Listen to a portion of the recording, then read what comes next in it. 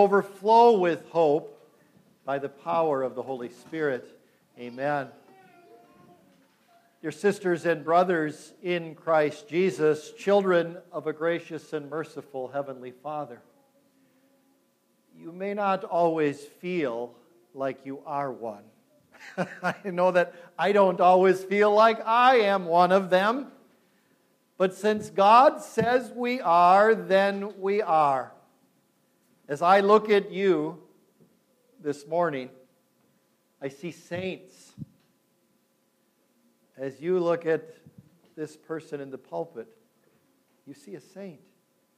Now, how can that be, brothers and sisters? Well, the Bible tells us that when God the Holy Spirit creates faith in a person's heart, through the Word and through the sacrament of holy baptism, that person is sanctified. They're set apart as holy in God's sight, set apart for service to God wherever they might go in this world.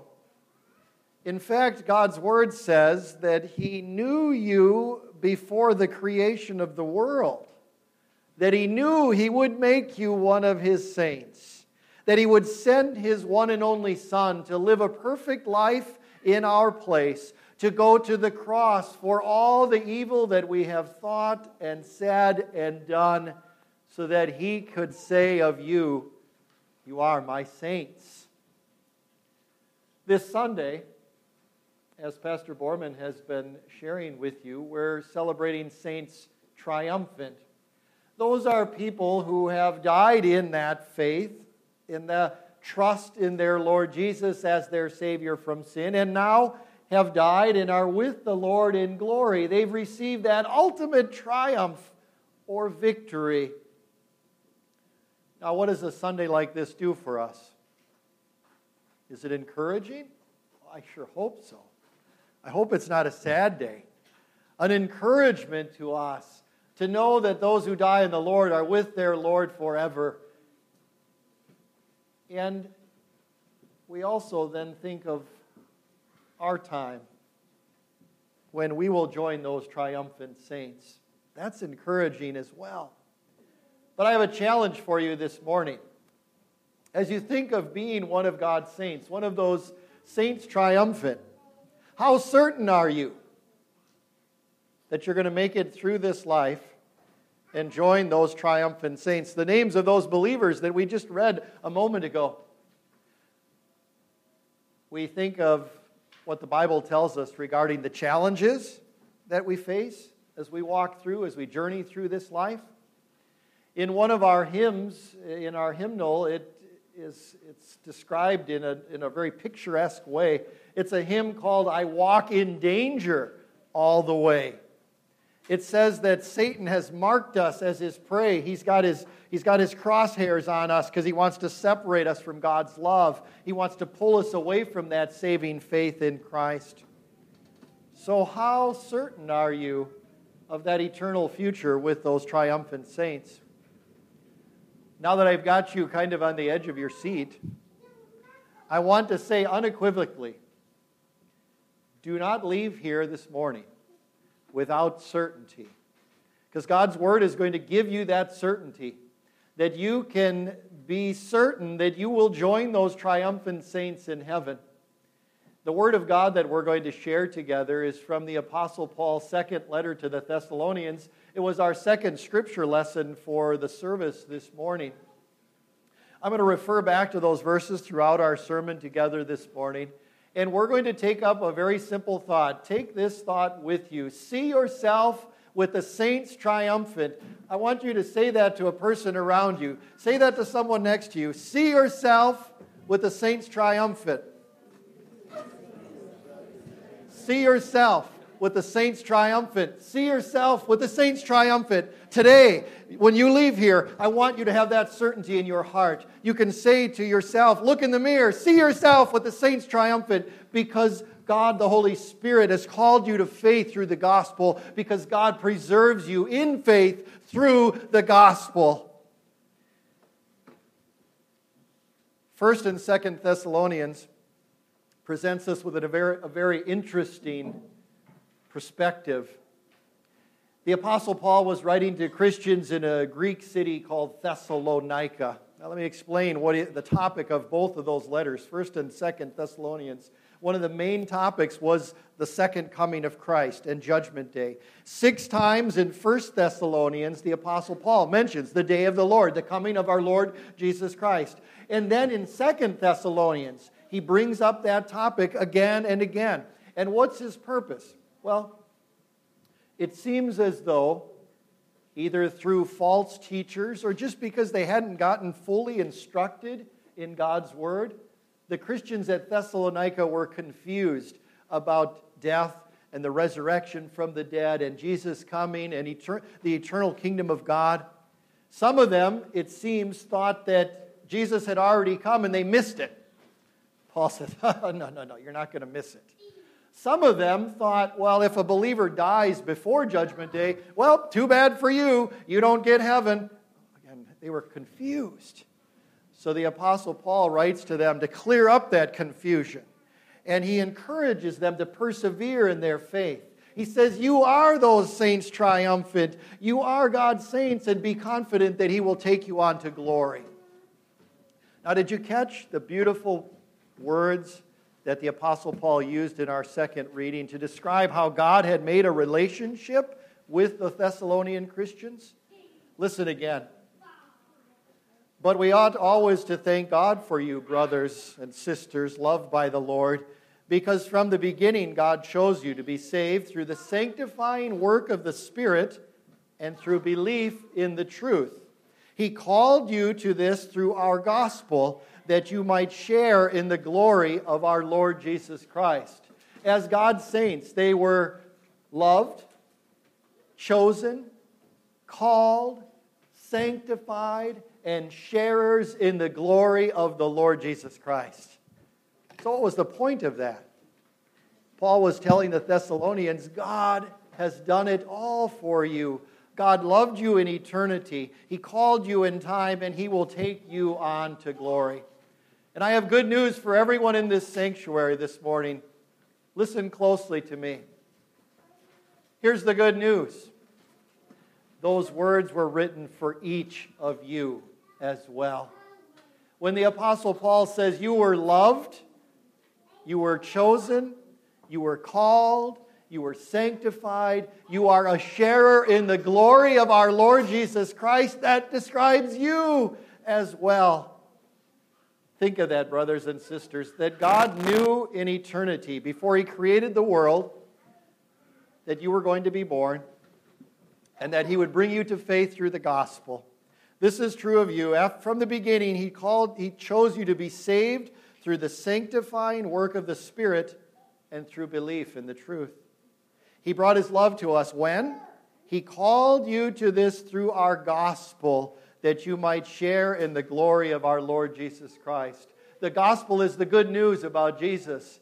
He called you through that gospel. Not only does it have the power to tell you what Jesus did, it has the power to say, come out of the darkness of this sinful world and walk in the light of Jesus Christ. Martin Luther, the Reformer, in his small catechism, who was I talking to this morning who was going to teach catechism? Teaching catechism. Martin Luther, in his explanation to the third article of the Apostles' Creed, that's the part of the creed that deals with the work of the Holy Spirit, he describes what God had to do for us. I believe that I cannot by my own thinking or choosing believe in Jesus Christ my Lord or come to Him. But the Holy Spirit has called me by the gospel, sanctified me by that truth. And then it goes on in this way, and He calls, gathers, enlightens, and sanctifies the whole Christian church on earth and keeps it with Jesus Christ in the one true faith. Now, why can I say to you this morning, see yourself with the Saints Triumphant. See yourself with those Saints Triumphant, because God has called you to faith through the gospel. Now, what do you think the Apostle Paul suggested to the Thessalonians regarding the gospel? The good news of Jesus Christ found in the Scriptures. If that's how God called them to faith and gave them that status as God's saints.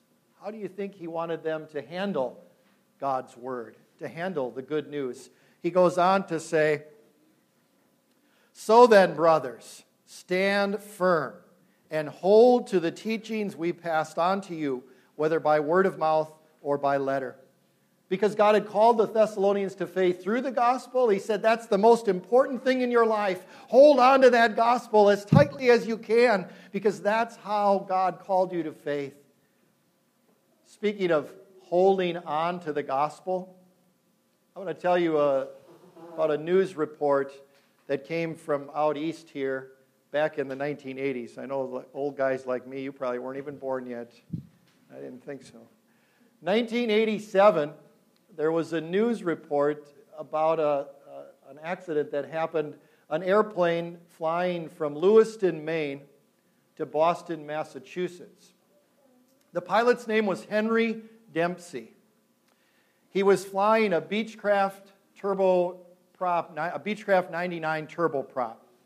Got up to 4,000 feet, and he heard a clunking noise in the back of the airplane. Turned the controls over to his co-pilot and walked to the back of the plane. Now, the Beechcraft 99 turboprop has one of those fold-down doors that serves as a stairway as well. Anybody seen those? You know the kind I mean on smaller planes? It folds down, and then there's a ladder and a little railing. It all folds up together. Okay, you're following me. He gets to the back of the airplane, and the airplane hits some turbulence. He falls against the door that was indeed unlocked.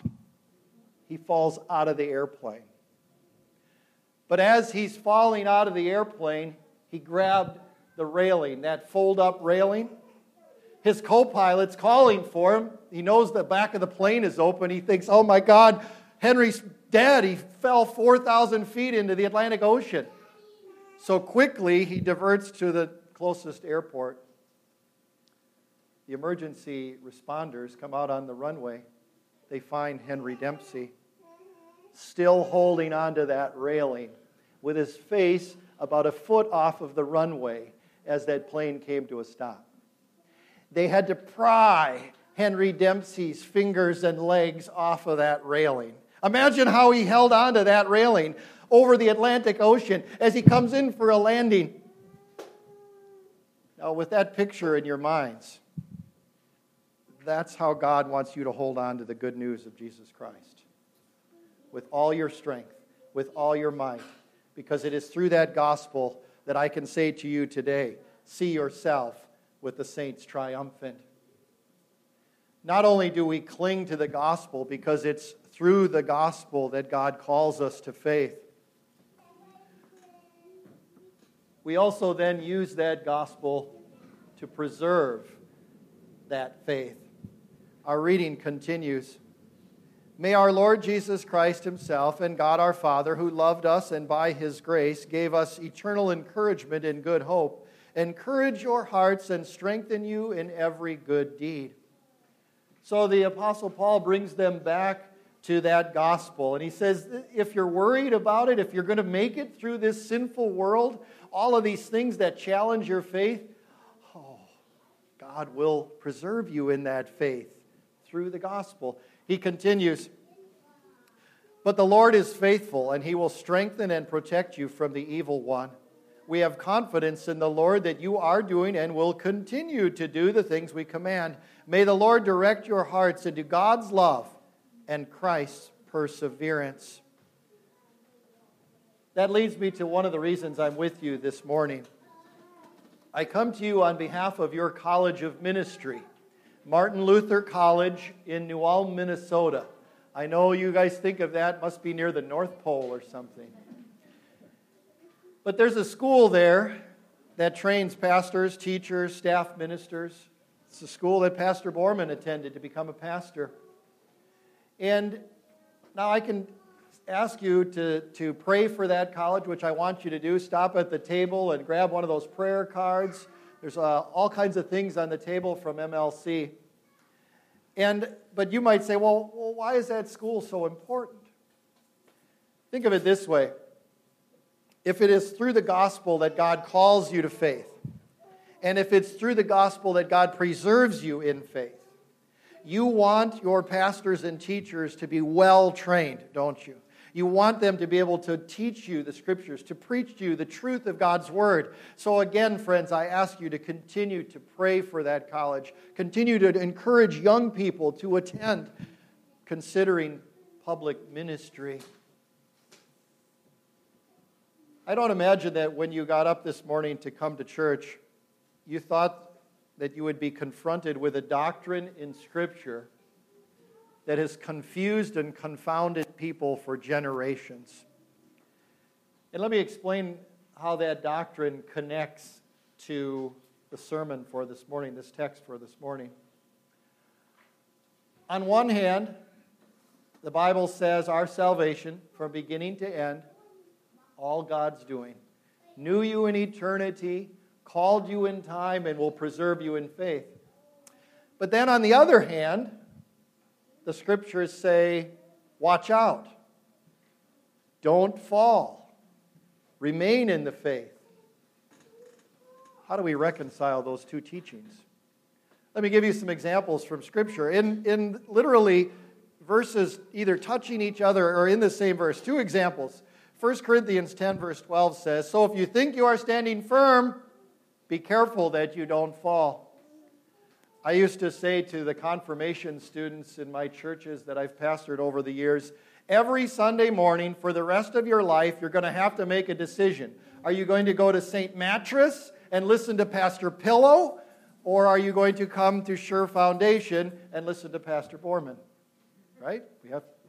That's part of being preserved in that faith. So it says, if you think you're standing firm, be careful you don't fall. And yet, here's a promise.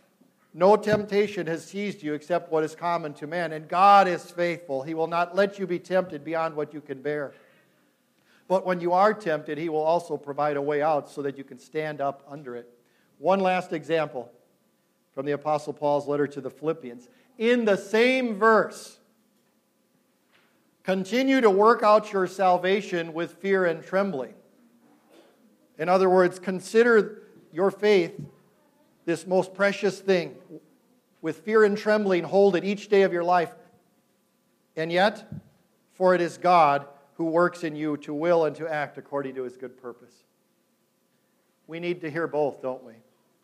When get lackadaisical, a little bit, that's God's word.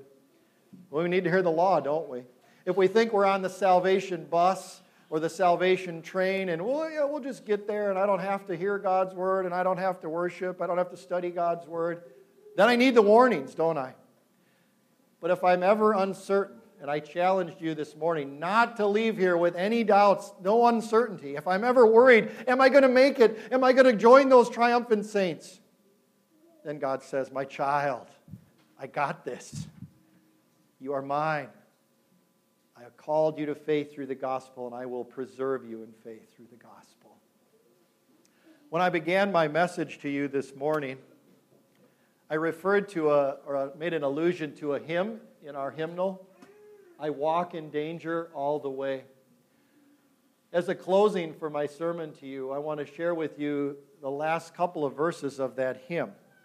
Now get the setting here. In the first half of the hymn, it talks about the fact that we walk in danger all the way, that Satan has marked us as his prey, that our sinful flesh will fail us, that this world out there will hate us, and yet take this confidence. I walk with angels all the way. They shield me and befriend me. All Satan's power is held at bay when heavenly hosts attend me. They are my sure defense, all fear and sorrow hence. Unharmed by foes, do what they may, I walk with angels all the way. I walk with Jesus all the way. His guidance never fails me. He takes my every fear away when Satan's power assails me. And by his footsteps led, my path I safely tread. In spite of ills that threaten may, I walk with Jesus all the way. My walk is heavenward all the way. Await my soul the morrow, when you farewell can gladly say to all your sin and sorrow, all worldly pomp be gone. To heaven I now press on, For all the world I would not stay. My walk is heavenward all the way. Yes, brothers and sisters in Christ Jesus. One last time. Say it to somebody next to you.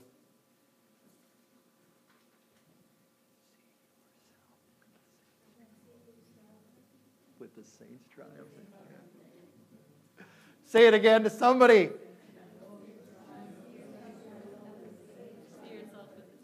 Excellent. See yourself with the Saints Triumphant. See yourself with the Saints Triumphant. Yes. It is true. Because God has called you to faith through the gospel. Because God preserves you in faith through the gospel. Amen.